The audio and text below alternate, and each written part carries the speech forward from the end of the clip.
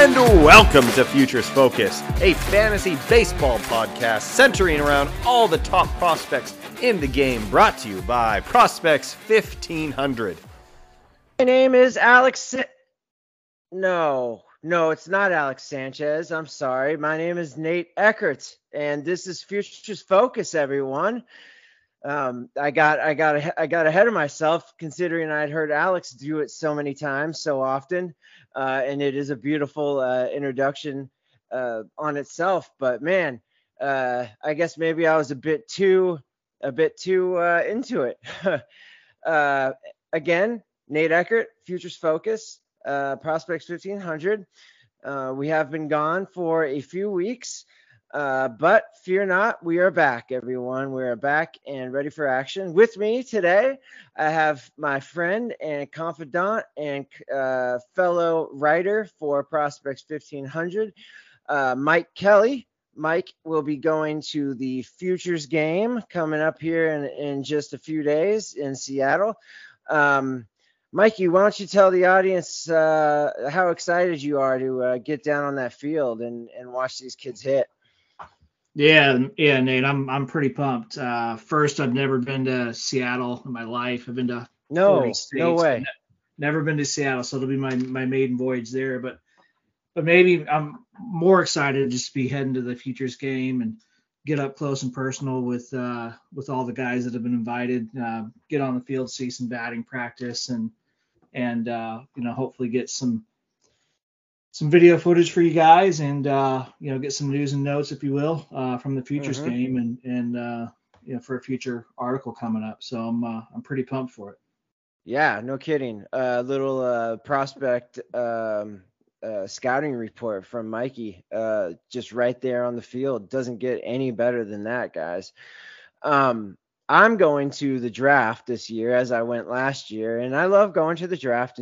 Don't get me wrong, but as I was just telling Mike a second ago, my God, am I envious of him and Gail getting to go down on that field and watching guys like Jackson Holliday, Marcelo Mayer, Jordan Lawler. I mean, you name it, they're there this year.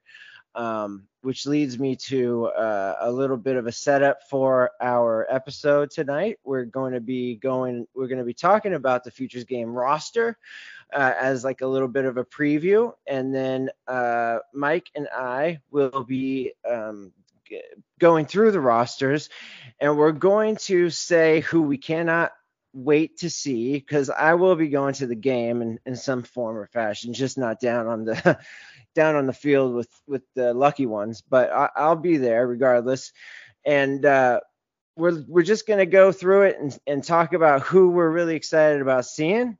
And we're also going to omit a few players that we would rather see, and we're going to explain why, who those players are, and the players that we would like to see in their stead. So look for that soon enough. But first and foremost, we have about 3 weeks worth of news and notes to update everybody on. Mikey and I will try to do our best to get through this as soon as possible. But there's a lot of stuff to go over here, Mikey. I'm talking nothing but debuts. We're going to start from our last pod, which aired on June 4th. So from there on up until today, we're going to try and update you guys to the best of our ability. I don't need to go through the actual debuts. I think what I'm going to do is talk about the debut and then explain a little bit about how that player has been doing since they've been promoted. So right off the top, it's Andrew Abbott season in Cincinnati, along with every other prospect that they've called up so far. Man, Mikey, did you see this coming? This undefeated Andrew Abbott dominance coming out of Cincy? No, I mean, given the ballpark and the constraints that are there, Great American Small Park, as some people like to call it. I mean, Andrew Abbott, I think, has exceeded nearly everyone's expectations. He's been just flat out phenomenal as a rookie so far. Yeah, indeed, hasn't he? My God. It really is crazy because of all of the premier starting pitching promotions just in the past 3 weeks. Andrew Abbott, in my opinion, was probably the furthest down on my list. And right now, he's arguably the best. He and Sheehan, they're right there. So big props to Andrew Abbott and what he's doing in Cincinnati. Now, will the league figure out what his approach is?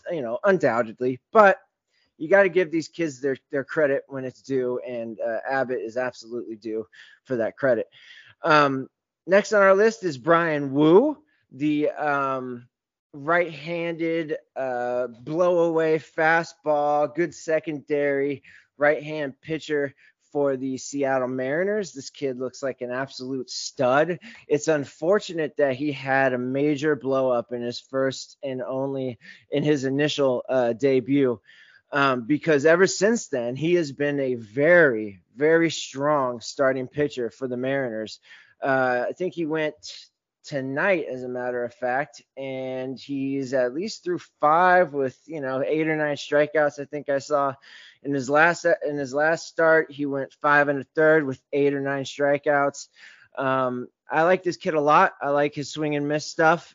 He builds off of that fastball, and he's athletic, pounds the zone. And I think Wu is a really good pitcher in the making for the Mariners. Perhaps not an ace, more like a 2 or a 3, but those guys are more than serviceable, especially in dynasty leagues and even in redraft leagues. I picked him up in my redraft, and I have not been upset with that pickup since. So next up is Johnny DeLuca for the Dodgers, outfielder. I'm not going to go too much into him. He hasn't had a whole lot of playing time because it's really hard to not only crack the Dodgers roster, but to get playing time on top of that. It's not that he hasn't done anything. It's not that he's done anything wrong. It's just a crowded outfield, and he's there doing his job. And when I heard Mikey, when I heard Doc Roberts use the phrase, and I quote, grinder, to explain who Johnny DeLuca was, I thought it was like a backhanded compliment. Like you don't want to hear, obviously, as a baseball player, it is a compliment. But for fantasy purposes, you don't really like hearing that word grinder because it doesn't really promote that this kid has something special. Now, I'm not saying that just because Doc Roberts called him a grinder that everybody should jump off the Johnny DeLuca train because he has had a very good minor league career. However, with the team that he plays for and with the limited opportunities that he gets, it would be hard to invest if you didn't have him right now but you could get him for real cheap. So what are your thoughts on DeLuca, Mikey? Yeah, I would imagine he's available in most leagues unless it's just very, very deep. He's only getting sporadic at bats, on a bat here, maybe a couple per game on a limited basis. Just as you said, alluded to, the Dodgers are just stacked with talent and, at all positions. And so, he's going to have to earn a lot of playing time, and he's going to have to impress in order to stick. So I wouldn't go gangbusters on him in dynasty leagues or really even redraft leagues at this point. He's just not getting enough at bats. But someone that you can monitor because he is 24. He's not young for a prospect. He's not old either, but he's just a guy that I would say just keep tabs on, and if he gets hot, gets some playing time, then maybe jump on him. Yeah, a bit of a wait and see approach, correct? Yeah, it's just just a matter of playing time is what it comes down to. And right now he's not getting it, so he's not really rosterable. From a fantasy perspective, he's certainly filling the gaps that Dave Roberts wants at this point. For the team, the actual team itself. So. Okay. Yes. And I agree 100%. Okay. Next we have, I'm skipping over my next one because I want to get back to him, but Elly De La Cruz, everyone. Oh my goodness gracious. Now, before I let Mikey do his thing, because he owns Ellie De La Cruz in the Zhao Dynasty, that is the league that I started, and there are a lot of our contemporaries in that league amongst us. It's a very deep league, and the fact that Mikey has Ellie De La Cruz, it just absolutely makes me furious. Anyway, I wanted to share with you guys a incredible stat that has nothing to do with his power or his arm or anything else. It's his speed, ladies and gents. I'm currently on the Baseball Savant speed page, for lack of a better description, and I looked this up about 2 weeks ago, and even 2 weeks ago, the kid was almost in the upper echelon in bolts. Now, a bolt is anytime a player hits 30 feet or more feet per second when he runs, a sprint speed of 30 feet per second or more.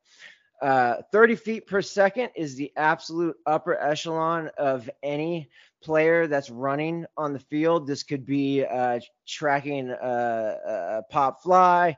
It could be rounding first and second on a triple. I mean, you name it, it's out there. And for outfielders, not so much shortstops, you can get a lot of bolts just on like gappers and such. But as we've seen from De La Cruz, the man loves a triple, ever so often. I think he's got 4 already, something ridiculous like that. So I'm just going to read to you guys just a few things that stood out to me regarding Ellie's speed. First of all, he's pacing all of Major League Baseball. This man, he runs 30.8 feet per second on average. That's his sprint speed. Second is Bubba Thompson, who only has 24. That's right at the brink of even qualifying. 24 competitive runs, and he's in second with 30.4. So Ellie has 0.4 on top of Bubba Thompson. Number 3 is the all-world Bobby Witt Jr., my favorite player in the world, and he is at 30.3 sprint speed, feet per second. And under him, Trey Turner, 30.3. They're tied, actually. And under him, the all-world rookie Corbin Carroll with 30.1. So Ellie De La Cruz is only 21. He has 52 competitive runs. That's it. Guess how many bolts he has? Mikey, do you have a guess? Let's go 25. 31, my friend. 31 bolts out of 52 competitive runs.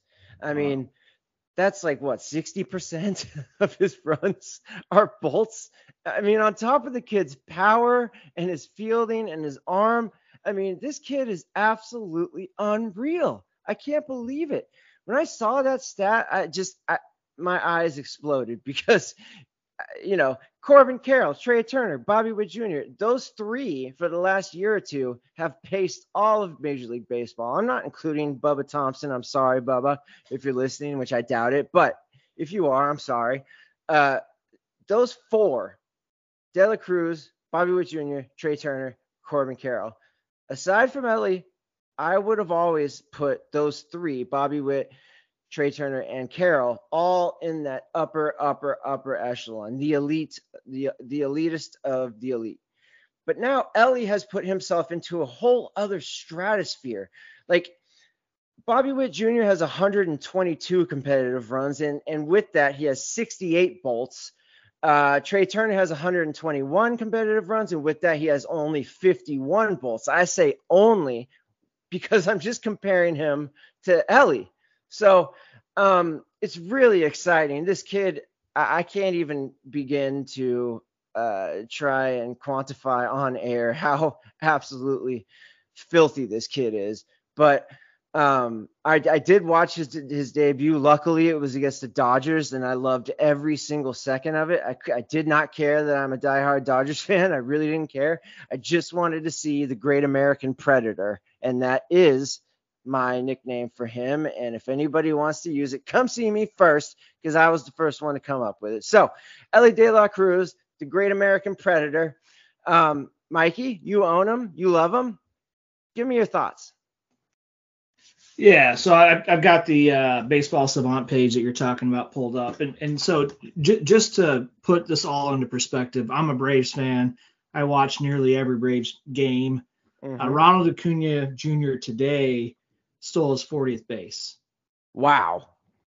And if we talk about competitive runs, so on this chart on Baseball Savant, Ronald Acuna has 143 competitive runs and only 11 bolts, and he's tied for 156th in baseball with Yu Chang, Kerry Carpenter, Abisail Garcia at a sprint speed of 27.9.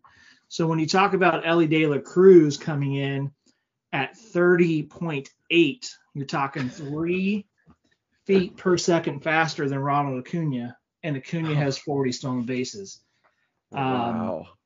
And the other thing that people forget if they've never seen Elly De La Cruz is the guy's 6'5", and he's at least 200 pounds.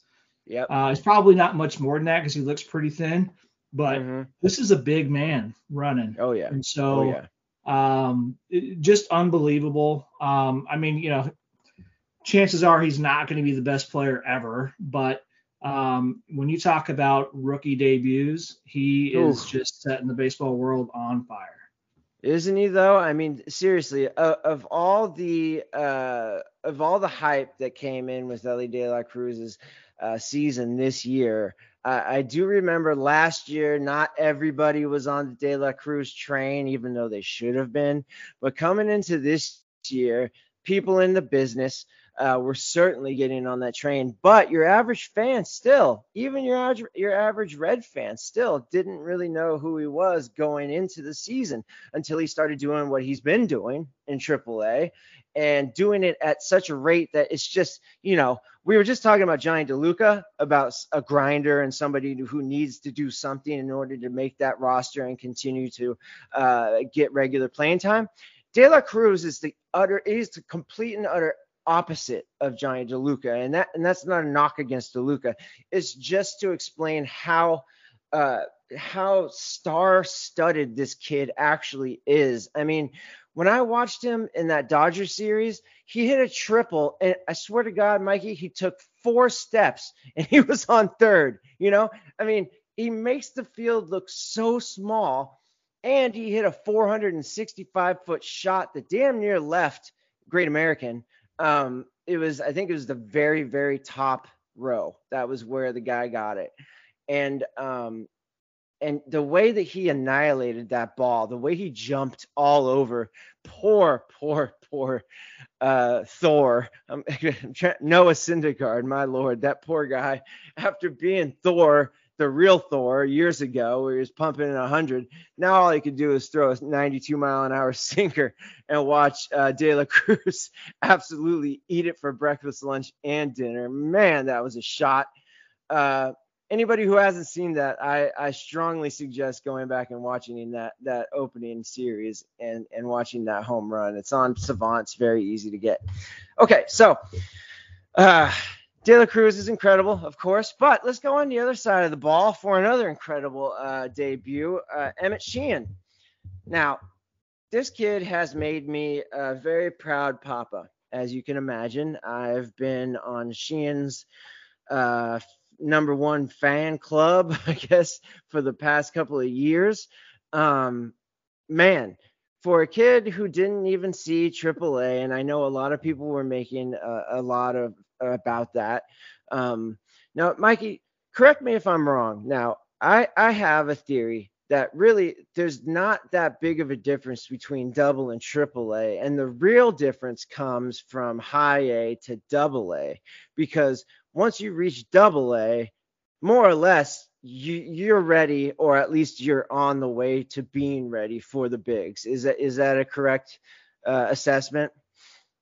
Yeah, I would say. I mean, you got to remember that AAA has a lot of teams like to stash a lot of older prospects or guys that were once in the majors that can get called up immediately as a veteran in case of an injury or something like that. So, Right. Your up and coming prospects, especially nowadays, a lot of them won't even go to AAA. If they perform well in AA and the club feels that they're ready, they're going to get called up. So, and that is going to be the biggest jump, is going from high A ball into AA.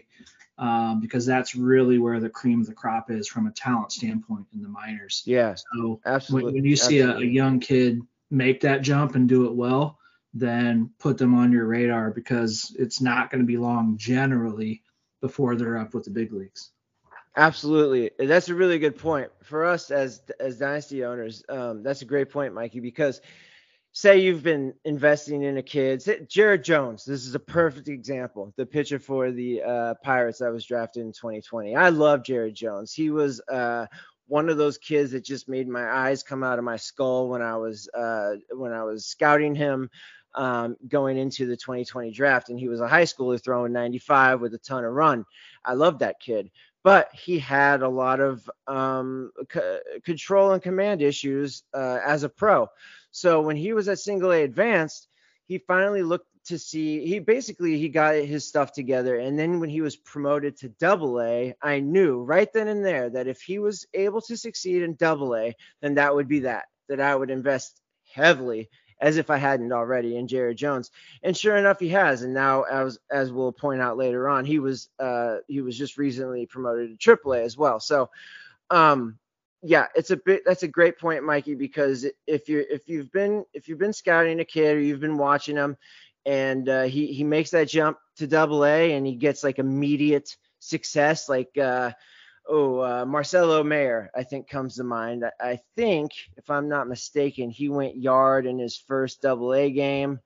Yanquiel Fernandez, he went yard in his first double A game as a 20-year-old. A lot of that could be taken seriously, because double A, as you said, that's the cream of the crop. Pitchers are hitting their spots more. They're not throwing nearly as many balls or walks, and hitters know how to lay off that crap too. So when you get to double A, it's like it gets real.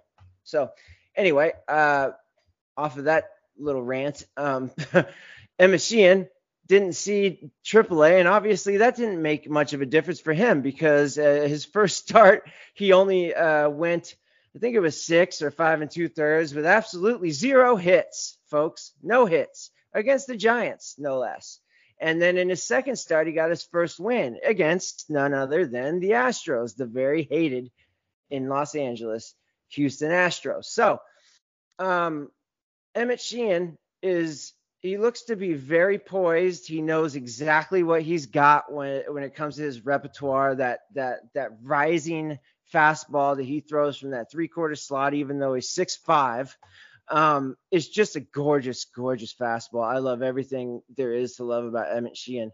Mikey, do you have anything to add to my assessment of Emmett Sheehan? Well, I would say you probably have a higher opinion of him than I do. I mean, he's done well. I won't take anything away from the kid. He's only 23. Big kid, as you said, 6'5". I think he's 220, 225, somewhere in that range. And he's done quite well. From a fantasy perspective, I think he's a better real life pitcher than a fantasy player. He's not a huge swing and miss guy. A bit like Dustin May. No, right? Or Dustin May. Maybe a little bit less.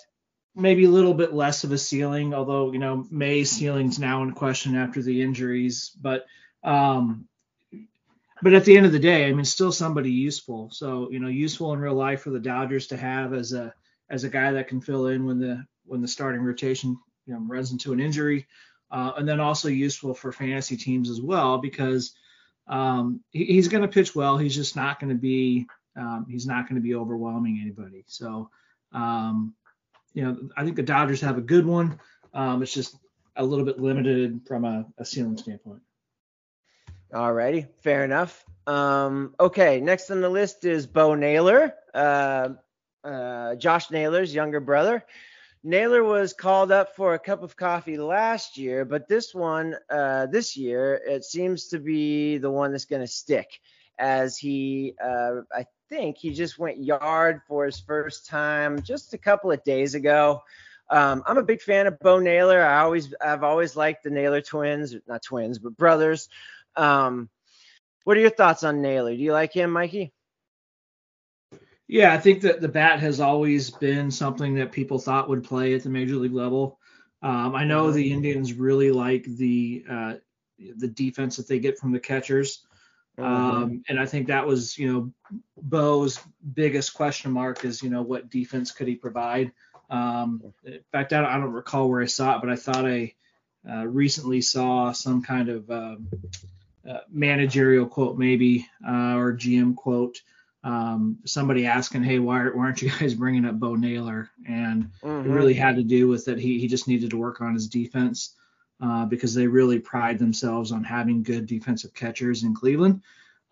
So, as long as he can be adequate, the bat's going to play. And so, he's a young kid, so just another young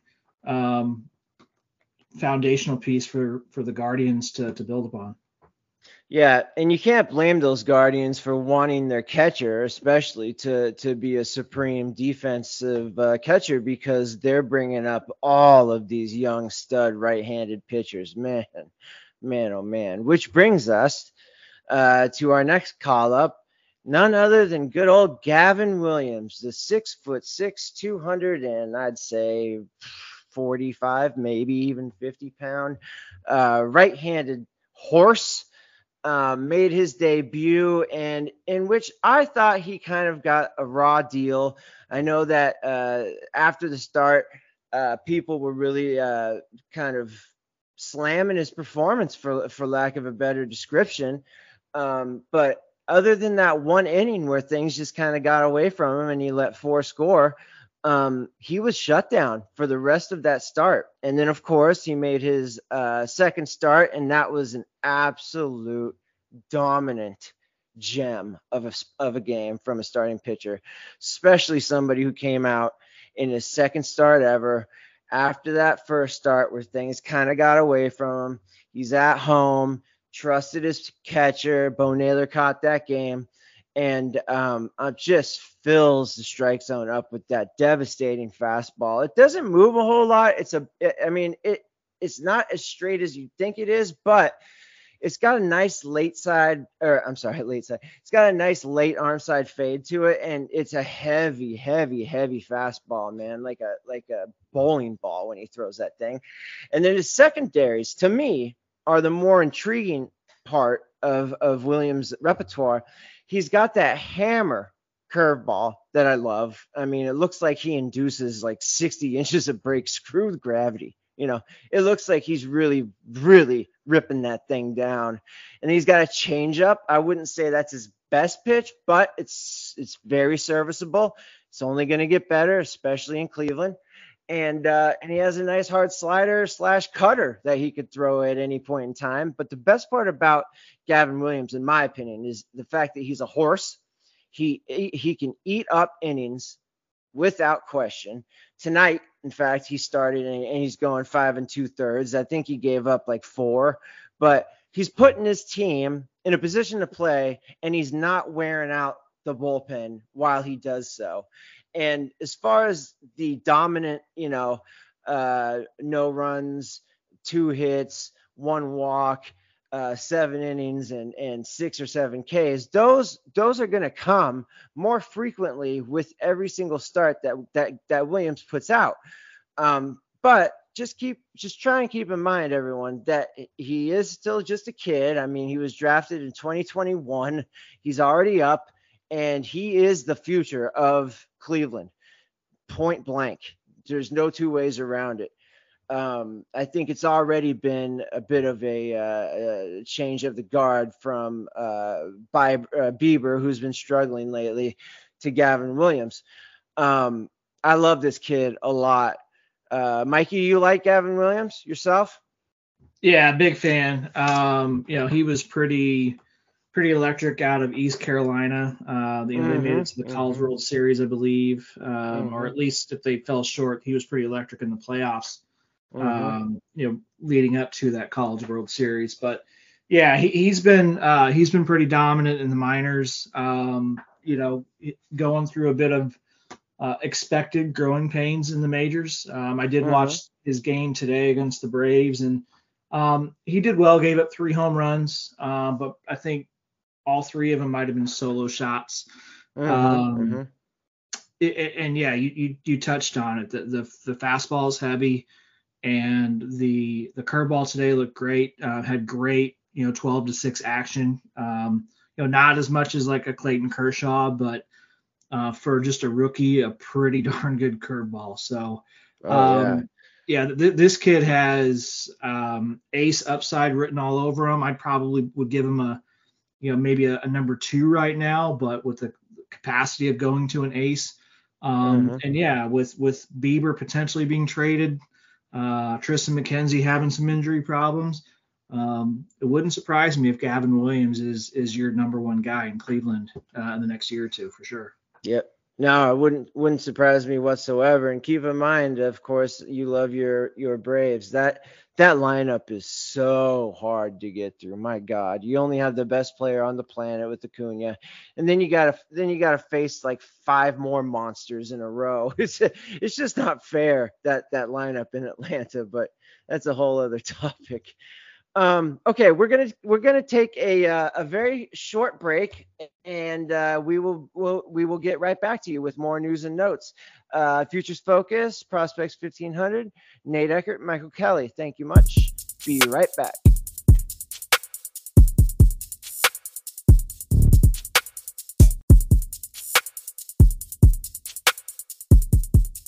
Focus. My name is Nate Eckert. I'm filling in for my co-host, Alex Sanchez. Today I have with me Michael Kelley, who will be going to the Futures game, the MLB Futures game in Seattle this year. That's exciting stuff right there for you, Mikey. Let us get through a few more of these news and notes, and then we'll get on to the meat of this episode, which I already spoke about. We're going to go over the rosters. We're going to tell you who we love, who we'd rather see, and just the overall gist of the Futures game, because that's the most that is easily, in my opinion, the biggest forum for uber talented kids to show out on national television. I wish it was more watched, honestly, but people in Prospect-Dom absolutely love the Futures game and everything about it, and this is their chance to really shine. So very exciting stuff, and I am so jealous of you, Mikey, for going down on that field to go watch these kids in the cage. Okay, so last on our list of recent call-ups, we have 2 more. Henry Davis, the number 1 overall pick in the 2021 draft to the Pittsburgh Pirates. Former catcher, apparently, turned right fielder. Do you think he's done completely at catching, Mikey, or do you think he still has a shot? Well, I mean, the Pirates are pretty loaded at that position, right? They've got Endy Rodriguez, who Davis was playing alongside down in the minors this year. By everyone that's seen them, Endy is considered to be the better defensive guy. Davis the better bat. So yeah. I think for fantasy purposes, I think owners of Henry Davis are hoping that he'll get at least enough starts or games at the catcher position to stay catcher eligible. Because let's face it, having an outfielder in a catcher spot, a la Dalton Varsho this year, is a pretty big boost to fantasy lineups. But yeah, I would say that they'll probably phase him out. I mean, I don't know that outfield will be his final spot. I could easily see first base for this kid, but I don't think it'll be a long-term catcher situation for him. Right. And that's kind of what everybody was expecting after like a year or two of him being a pro. I mean, let's not make any mistake here, guys. Henry Davis is an absolute beast with the bat in his hand. His first homer that he took yard against the Marlins, my God, it wasn't like a tail of the tape, or it wasn't like a tape measure shot, but man, oh man, was it a no doubter. Did you see that one, Mikey? I didn't. Nope. Oh, well, he hit it, the Marlins Park is pretty deep just in and of itself. He almost made it up to that second level, but man, just the launch angle, I think it was about 30, and he hit it about 420 feet, maybe like 110 off of his bat. Man, it was majestic. Pretty much like the definition of a majestic home run. And it looks like he's just kept on hitting ever since that debut. So good for Henry Davis. I'm really glad that the Pirates called him up, because they up until, I don't know, maybe a couple of years ago, they had a reputation of being quite slow regarding their call-ups, but not anymore. Doesn't seem to be the case. Any guesses on when Endy gets called up, Mikey? I think it's realistic that we might see, a later in the year call up. They're not going to call him up and exhaust his rookie eligibility, in my opinion. I think, with the new rewards that MLB has put out to the teams, if they, kind of like the Mariners last year with calling up Julio, if they call somebody up and that person goes on to win Rookie of the Year. And I think there's some other awards or incentives that gets this, but that they get additional draft picks, I believe, is the compensation or the reward for that. So I think he'll retain rookie eligibility for next year, and he'll probably be up full time next year as their catcher that gets the lion's share of the at bats. No catcher really gets to play every day, but no. He should get the lion's share, and I think that the Pirates will be hoping that he does well enough that that maybe they can get some of that additional compensation for one of the rookies doing well. Yeah, definitely. I'm right there with you, Mikey. I'm thinking a cup of coffee, maybe after the rosters expand, something like that, but nothing too significant. Okay. Last but not least, Jordan Westburg, the stud do-it-all infielder for the Baltimore Orioles. Second base is his claim to fame, and his hit tool / power / speed / you name it, intangibles. Westburg is a gorgeous looking baseball player, is he not, Mikey? Yeah, I'm a big fan. I think he's underrated. He's starting to get some love now with the year that he's put up in the minors, and with his recent call up, and so more people are taking notice of who he is.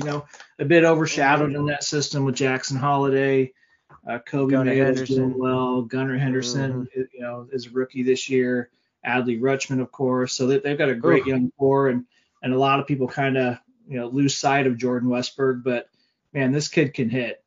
He was a key cog for that Mississippi State Bulldogs team that went to the College World Series and won it. And so he was a pretty big player for them, and he's proven the Orioles right in them taking him. I think he was at the tail end of the first round or pretty close to it. So he was. This isn't exactly a kid that had a top 5 draft pedigree behind him. Great player, but he has far exceeded, I think, most expectations, and it'll be interesting to see what long-term what the Orioles do with all these guys. There's only going to be so many spots for these guys to play on the infield, but I think the bat will be good enough that he'll stick somewhere. Oh yeah, absolutely.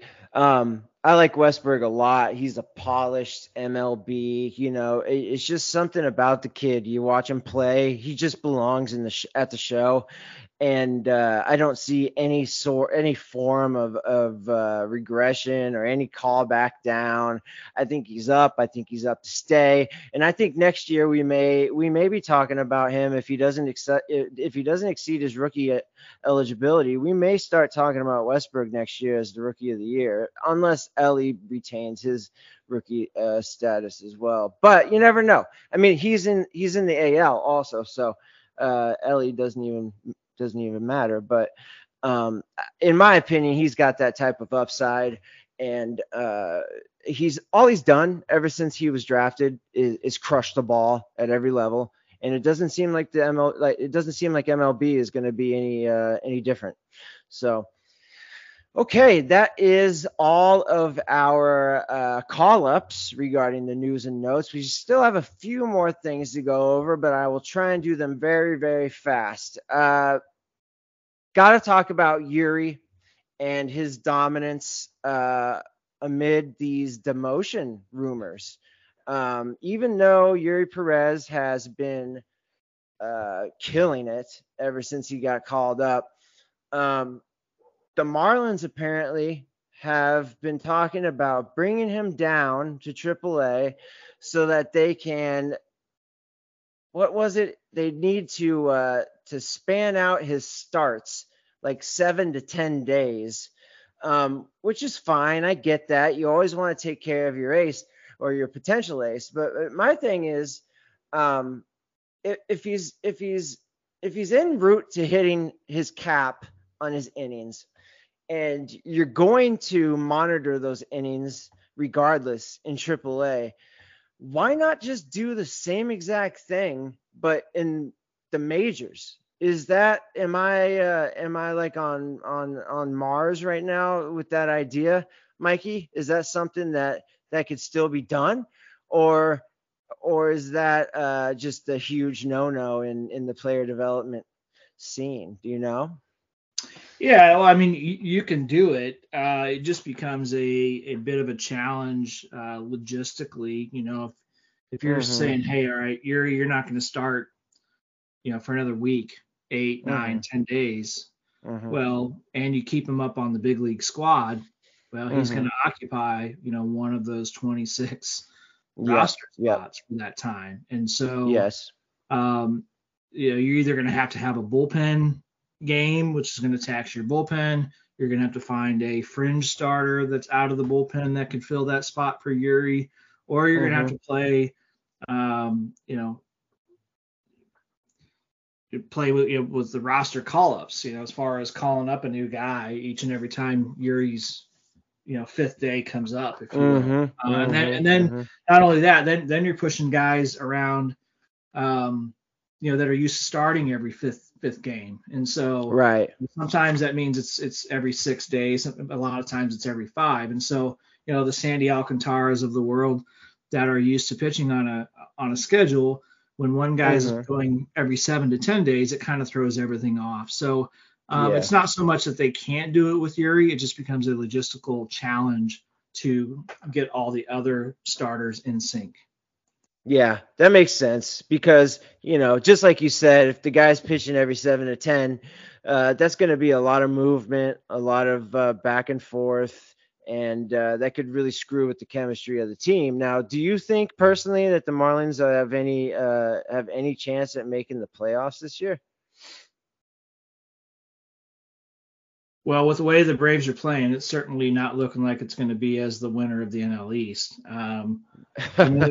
They're in a hunt for the wild card, and with 3 wild cards now, I think they've got as good of a shot as anybody else. They're with Luis Arias doing what he's doing, and Brian De La Cruz is coming up. Yeah, they're a young, exciting team. I kind of feel like maybe at some point they're going to hit a wall and they may fade away in contention. I think probably internally they think of it as, if we make the playoffs, great, but we're not really expecting to. We're not going to trade away the core of the team. We'll keep running out these young guys and giving them experience, while making sure our prized possession from the pitching side in Yuri, gets only the amount of innings that he should get. Because he's, as a 22-year-old, or no, he's not even that, 21, right?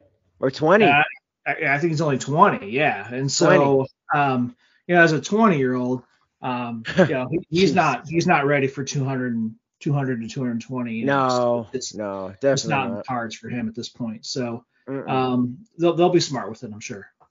Yeah.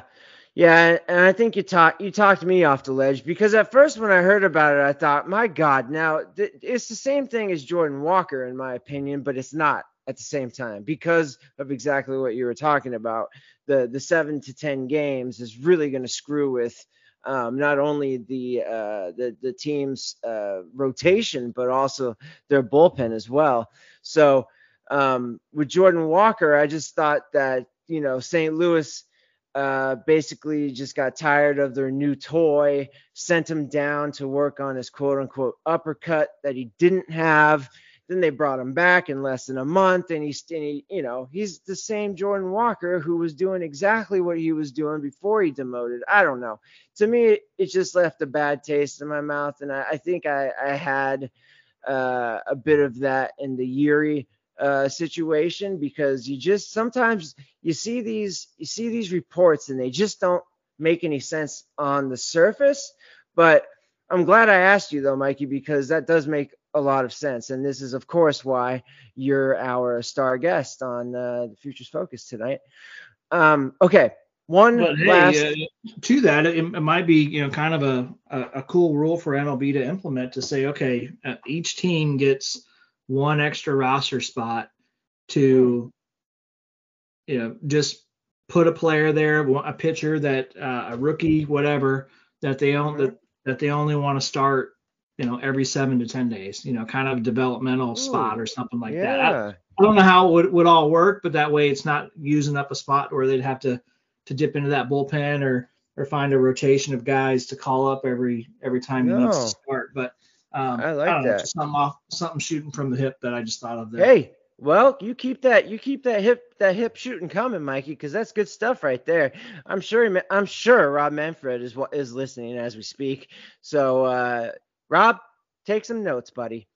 Okay, so last but not least, we got to talk about two guys, Matt McClain and Bobby Miller. Both have since been called up into the bigs, and both have had significant success. Miller has had the last few starts haven't been all that great, but he's shown complete and utter excellence and dominance on Sunday Night Baseball, where he completely shut down the New York Yankees, who had Aaron Judge in the lineup that night. Very, very impressive stuff from him that night. And then Matt McClain is still cooking, hitting over 300, 900 OPS, got, 3 or 4 triples, 3 or 4 bombs, you name it. He's doing it, stealing bags. I know Miller is going to hit a bit of a wall if he hasn't already. I love his big, giant fastball. But I do believe that he needs to mix in his changeup a bit more, and perhaps lead with those secondaries more so than he is right now. I love the fact that he trusts Will Smith, and there's no one better in the game at calling games than Will Smith. But I think that Miller's going to have to find an appropriate mix so that he isn't sought out for that fastball, because it's nasty. I mean, it is absolutely nasty. But if it has one flaw only, I would say it probably doesn't run as much as you would like it to. And he could get a little bit wild with his secondary. So, but all things still considered, to be honest, coming into the year, I didn't know how long it would take for Bobby Miller to get called up. It came very early, in my opinion, and he's done nothing, in my opinion, to lose it. So I know Julio coming back puts a little pressure on him, but again, Kershaw went on the IL, so I think we're left to stay with Bobby Miller and Emmett Sheehan for a little bit longer. And Matt McClain, amongst all those other prospects that are absolutely killing the ball for Cincinnati and pitching well, Andrew Abbott, he just kind of fits in with the mold, doesn't he, Mikey? Are you liking what the Reds have got going on there? Yeah. I mean, he's obviously been overshadowed by Ellie, and we talked about Ellie earlier in the podcast here. But I mean, Matt McClain, if you haven't seen any of his highlights or looked at his stat line or anything, I mean, he's just absolutely crushing it. Batting over 310 right now. His strikeouts are a little bit high, but hey, when you're batting 310, you'll take the strikeouts. He's going to be a second base guy. I think he was out of UCLA, if I recall correctly. He was. Yeah. UCLA. I don't think Ellie will be the shortstop. I think he'll be the third base, and so maybe Matt McClain moves over to short. But I think right now he's going to be their second baseman. And I mean, you're talking, a really, really good power hitter at the Keystone. So, big time. Ozzie Albies is a good power hitter as well, but McClain's going to beat him in average. So, he from a fantasy perspective, I'm trying to get as much Matt McClain that I can because I think this kid's going to stay. He's going to hit in a potent lineup, and he's going to be good for the next 7 to 10 years for sure. Yeah, and that park, he's got that hit tool. That was always his calling. The hit tool was his calling.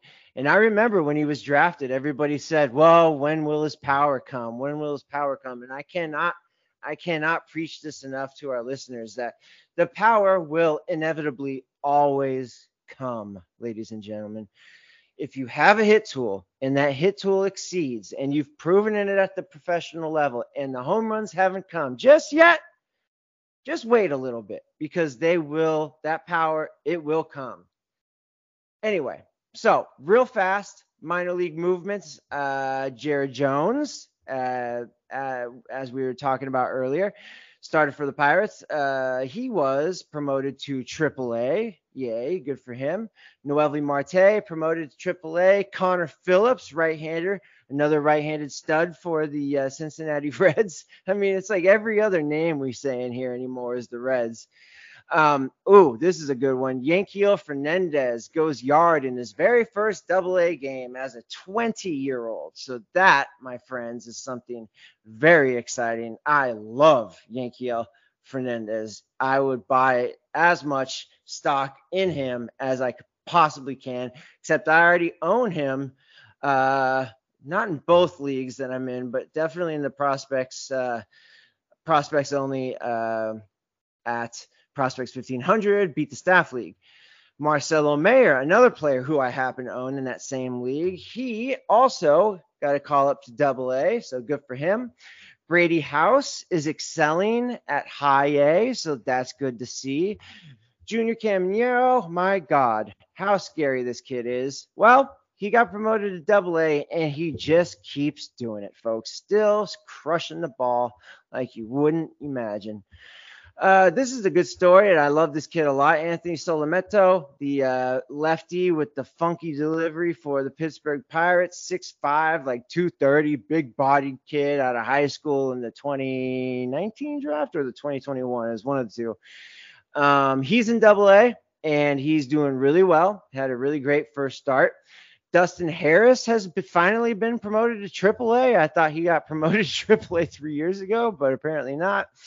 Here's a good one. Termarr Johnson, straight stroking it at low A. No longer in rookie ball. He's now a professional full-season baseball player, folks, and he has been killing it lately. Last but not least, AA, Tink Hence, promoted to AA, one of my very, very favorites. Last but not least, under news and notes, injury report, Evan Carter is back, fully healthy. That's a good thing to see. Andrew Painter is on his way back. That's also a good thing to see. I know you're a big fan of him, Mikey. For sure. Yeah. Rookie ball, Dylan Lesko debuts in ALC. That's good to hear. Jackson Jobe, another 19-year-old who got hurt earlier in his pro career, back in action during rehab games at low A. Ooh, this one sucks for Dodgers fans at home or anywhere else. Andy Pages, season-ending shoulder surgery. Yuck, yuck, yuck, yuck. I hope he gets better and better fast. Ricky Tiedemann set for mound work, so that's great. He's on his way back. And last but not least, Zach Neto, continuing his ramping up process, expected to hit off of a tee today. Wow, that was a lot of news and notes, Mikey. Do you feel like we just climbed Mount Everest, more or less?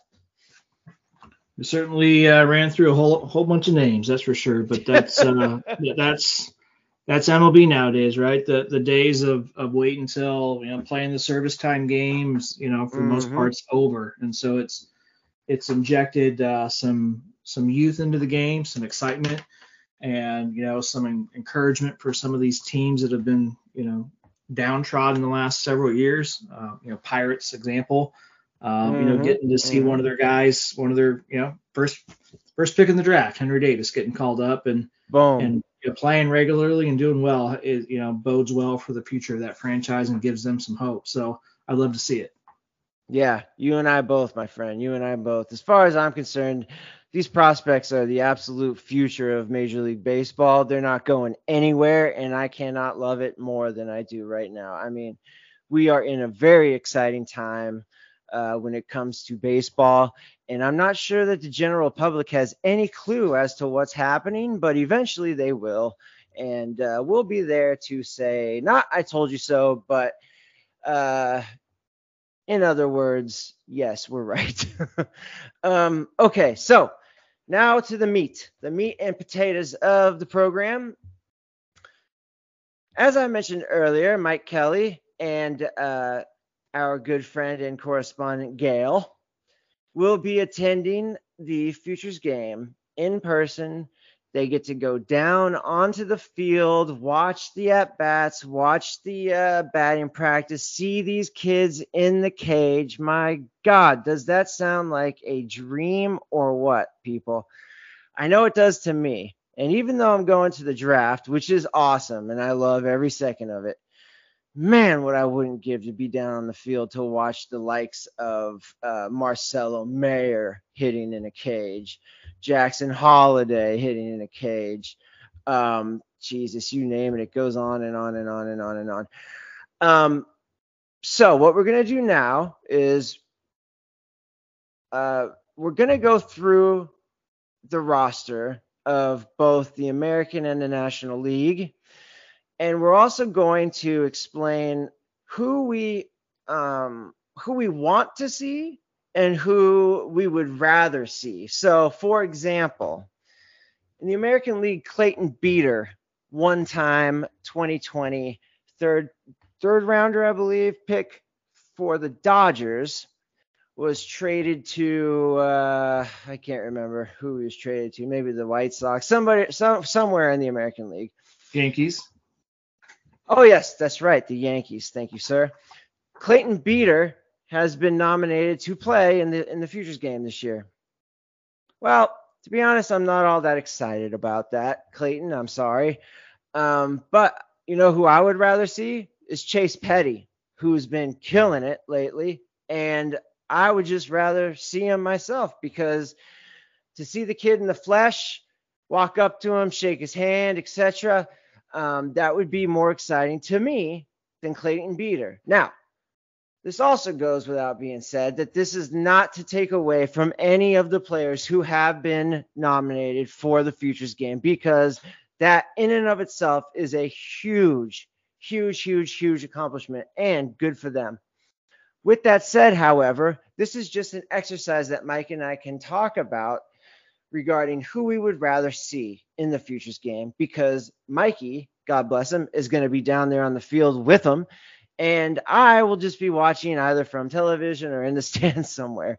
So why don't we lead with you, Mikey? Let's do the American League. Let's start with the American League.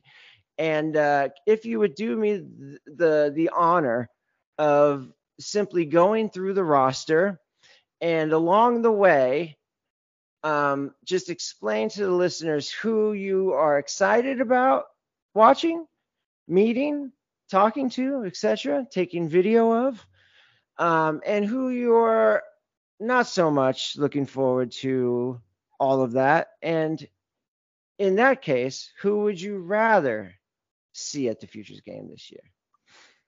Okay.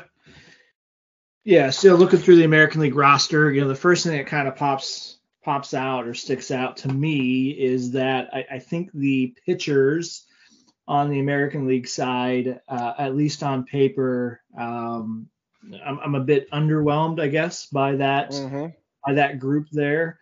Now, Yep. I believe MLB employs the same philosophy of having at least one representative per team in the game, and so I think that might have led a little bit to some of these names being selected.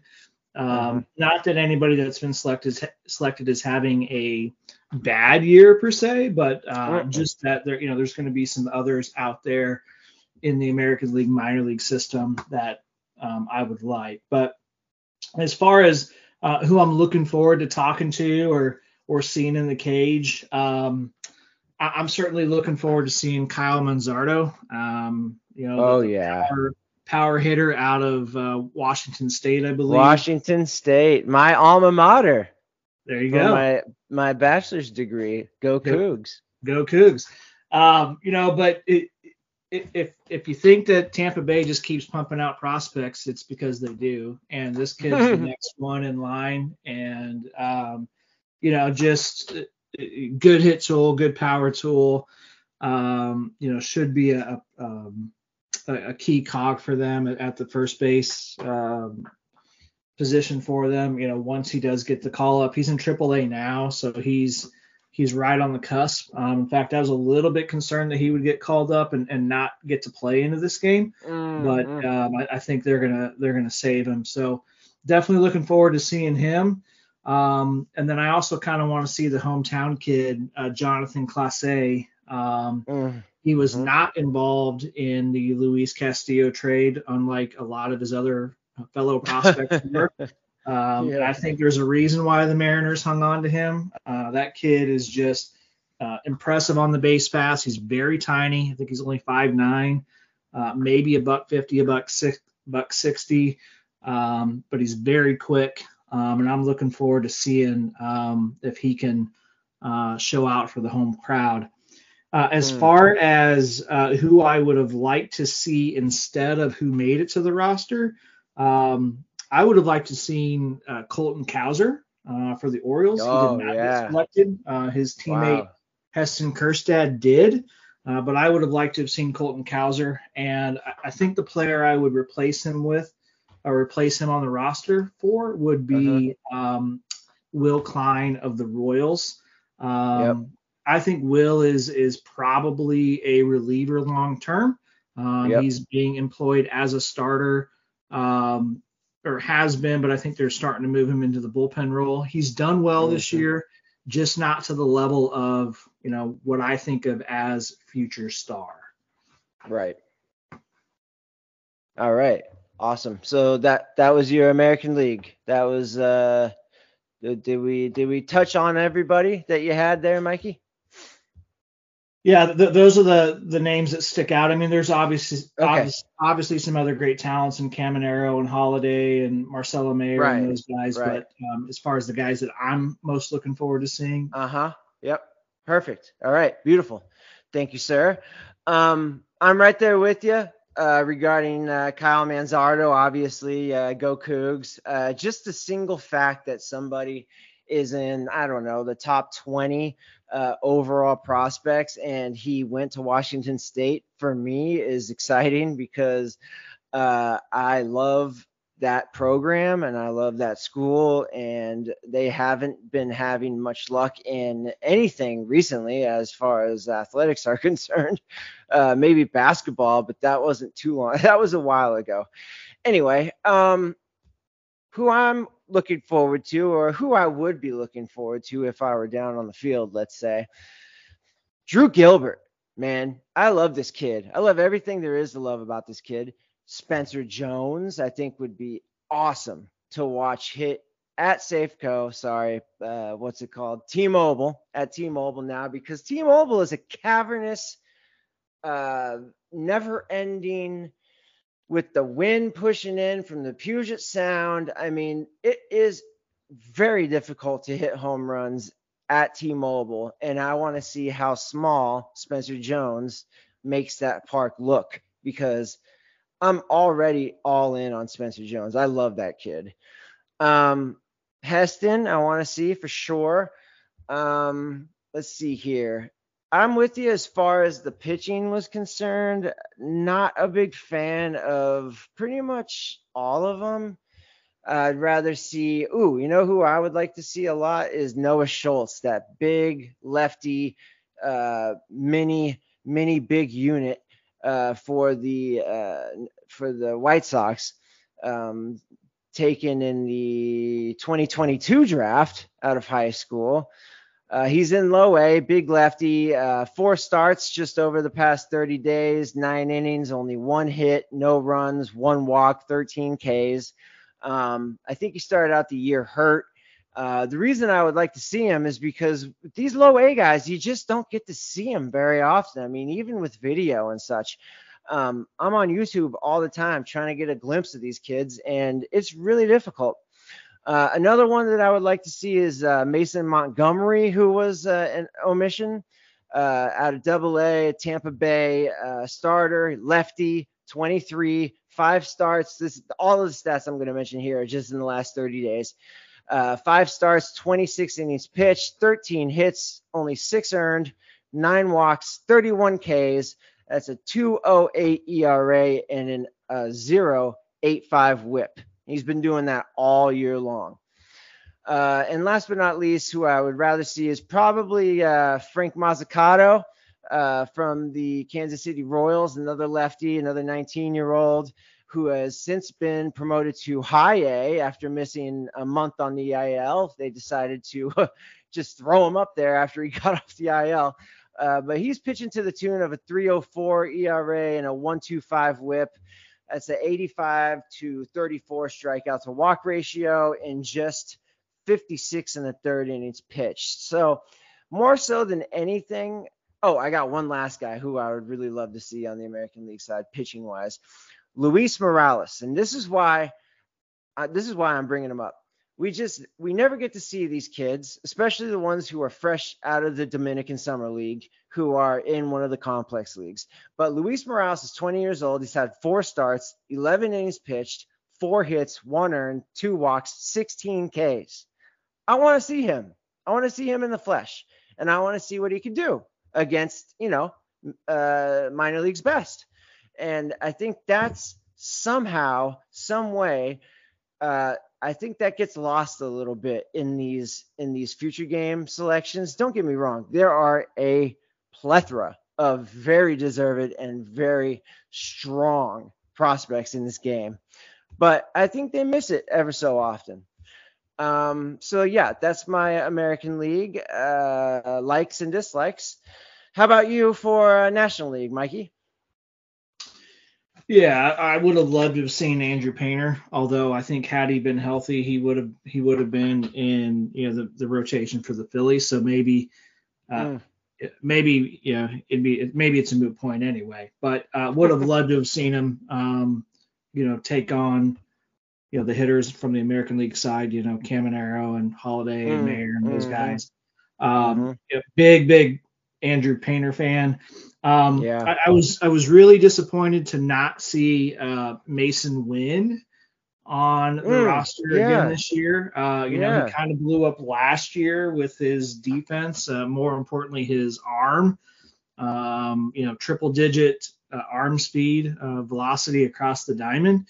I would have loved to have seen him, and I think he would have been pretty deserving. He's got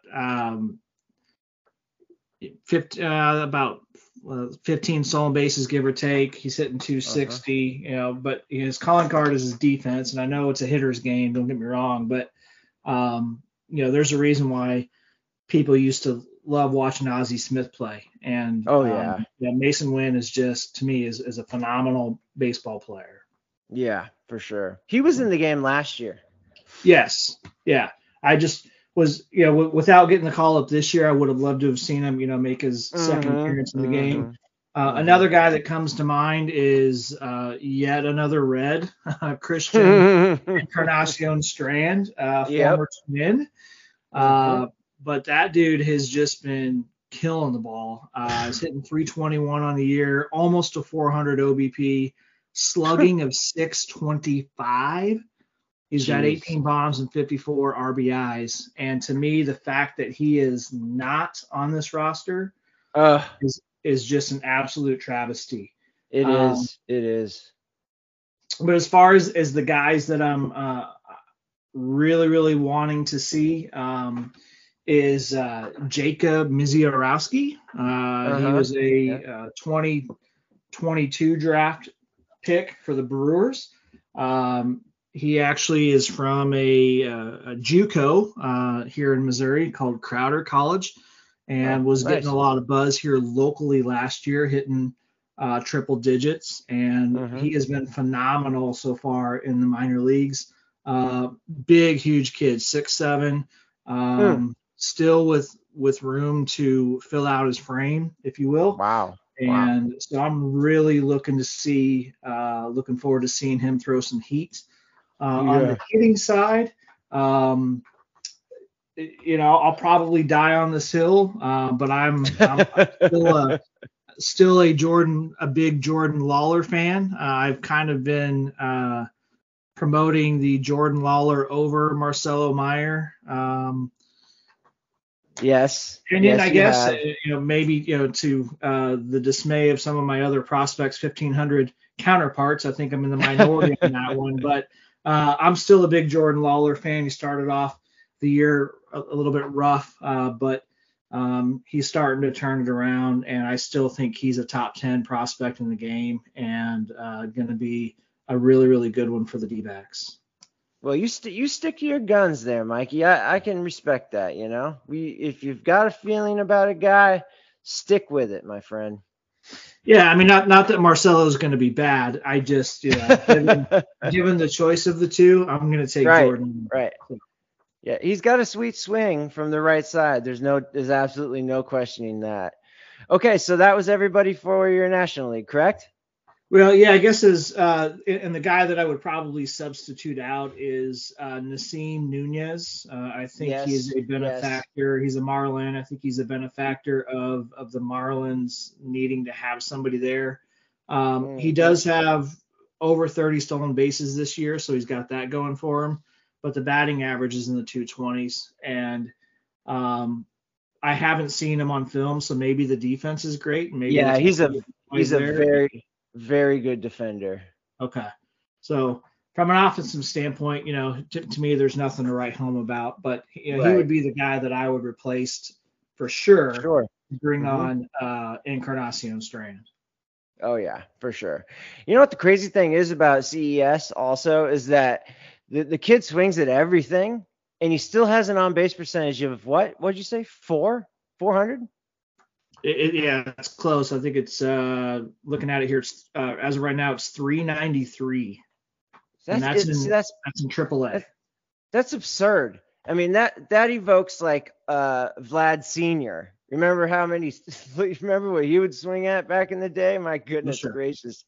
I saw Vlad Sr. hit a double on a pitch that was spiked about 3 feet before the plate. And it was a rocket too. I mean, it went all the way to the wall. So he definitely reminds me of a Vlad Sr. type with that inexplicable way to manage his bat in ways that only he and Vlad Sr. I guess have been able to do. So he's a fun one to watch. So we got everybody from you for the NL too, Mikey. Yeah, I mean, some other guys that stick out. I mean, James Wood has been awesome. I'm real excited to see him. I'm looking forward to seeing Pete Crow Armstrong in the at least from a defensive standpoint. And maybe he'll give us a little bit of a Ken Griffey Jr.-ish highlight reel catch for us. A guy that's kind of just now come on the radar for prospect circles is B.J. Murray for the Cubs. Yeah. He's from the Bahamas, and he's been lighting it up in Double-A. So we'll see if he can flex his muscle a little bit and show that he belongs. But yeah, I mean, as I look at it as a whole, I think the National League from a talent standpoint outpaces the American League. But as we all know, they don't play the game on paper. So I'm just looking forward to seeing a bunch of great performances. Yeah, definitely. Okay, great. Good stuff, Mikey. All right. Lastly, we'll do mine. Although it doesn't really matter since I'm not going to be there, but just kidding. All right. So National League pitchers, cannot wait to see McAble, Tink Hence. Tink Hence is arguably my favorite pitching prospect in baseball. There's just something about that kid I absolutely love. Kyle Harrison, who I think you can make an argument for being the best pitching prospect yet to hit the bigs. And Mike Vasil, for the right-handed, tall, lanky right-hander for the New York Mets, who has really, really come on the scene this year with some great stats. So I would love to see him in person, see what he's all about. Let's see here. Just same kind of thing that I was talking about earlier regarding not being able to see certain kids because they're just in the lower levels and or are international players. I'm going to name a name from South Korea who I talked about weeks ago, maybe even months ago on Futures Focus. His name is Jung Seok Shim. He's a South Korean starting pitcher. He's 6'5", 6'6", 220, 225, a horse of a kid. And when I did my feature about him months ago, he was 18. He could possibly still be 18, although I doubt it. He's probably 19 now. He is 19. He's pitching in the FCL. He's the Florida Complex League. Now, granted, these youngsters who are in the rookie leagues, he only has 2 starts to his name. But after watching the tape that this kid put from Korea, this is what got me on the Shim train, if you will. He's got the heaviest looking fastball. I mean, he looks like Kurt Schilling, but it's a young 18-year-old Korean kid. That's how he throws. It's crazy.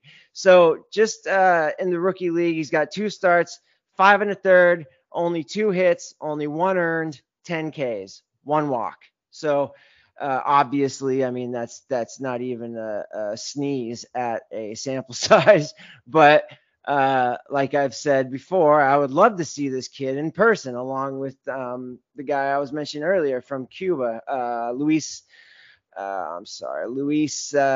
Morales from Cuba, the A's starting pitcher.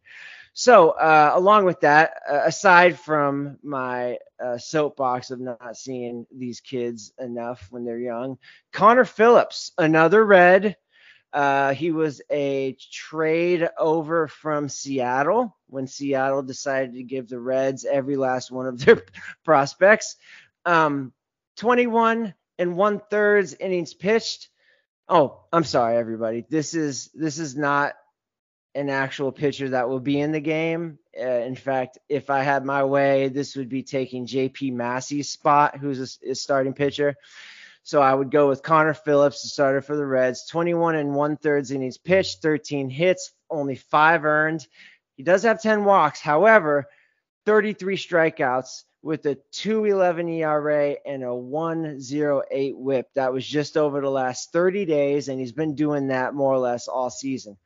Again, to take Spence Schwellenbach's spot, Jared Jones, the aforementioned Jared Jones, who I absolutely love, only 21, now in AAA, and in the mix between AAA and AA over the last 30 days. He's had 6 starts, 31 1/3 innings pitched, 24 hits, 13 earned and 12 walks, but 31 strikeouts. He's only 21.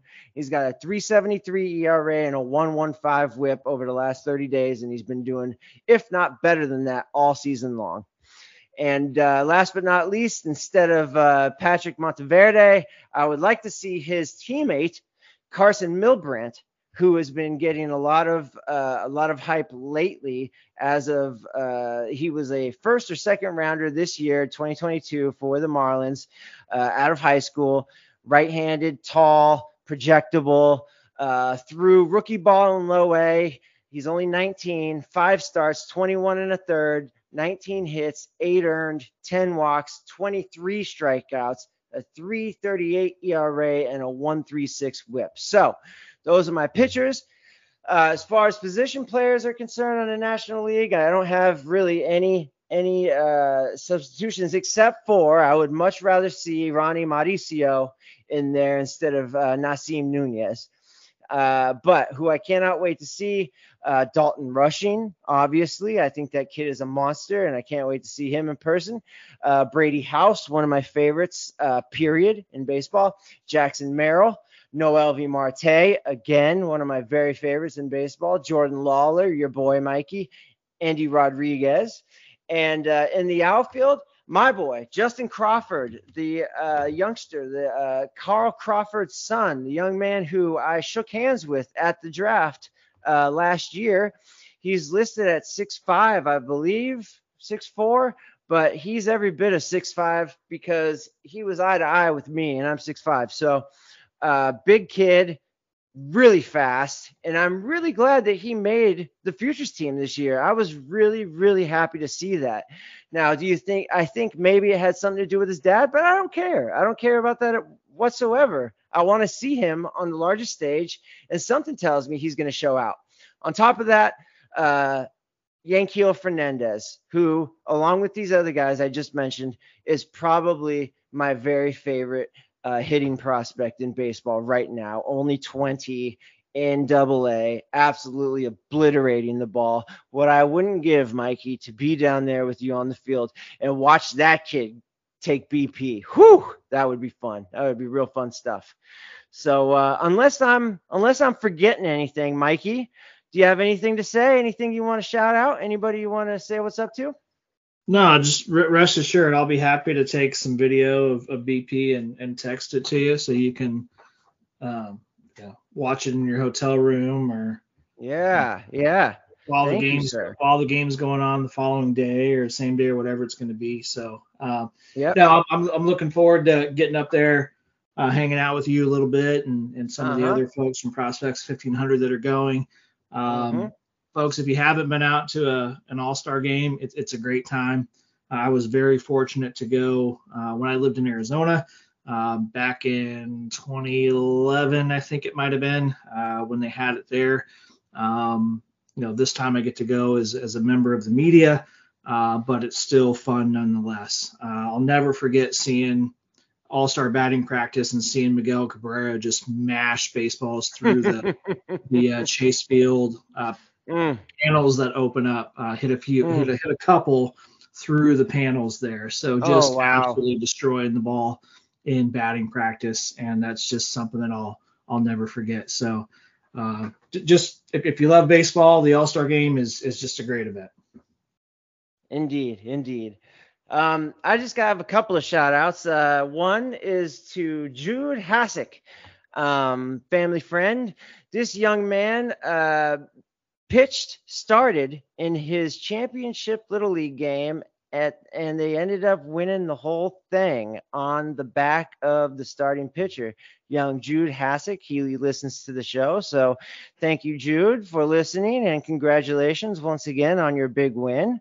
There you go, buddy. Sooner or later, we'll be talking about you, I'm sure. And last but not least, my little baby brother, who, God bless him, listens to our show every single week. Even though he's not that big of a baseball fan, he, quote unquote, just likes to hear us. So God bless you, brother. I love you so much. And Mikey, thank you for coming on. Do you want to tell the folks how to get a hold of you on Twitter? Yeah, thanks for having me, Nate. You can reach me at mkelly_nd. As Nate alluded to, I am the Atlanta Braves prospect writer for prospects1500.com. We will be coming out with our mid-season top 50s, so top 50 prospects per team coming out. I think we'll do the same format that we did last year, where we will release them by division, but they will all be updated for every team. So if you're looking to see where your favorite prospect has moved, whether that's up or down, or maybe into the top 50, be on the lookout for that. So if you have any questions or need to hit me up about anything, feel free to do so on Twitter. Awesome. Thank you so much again, Mikey. My name is Nathan Eckert. Thank you for listening. Alex will be back with us soon, very soon. And I hope I was able to do him a bit of justice while hosting the show. I got to say, Mikey, it was a lot of fun. Okay, guys, Futures Focus, Prospects 1500, Nate Eckert, Mike Kelley, we're out. See ya. See ya.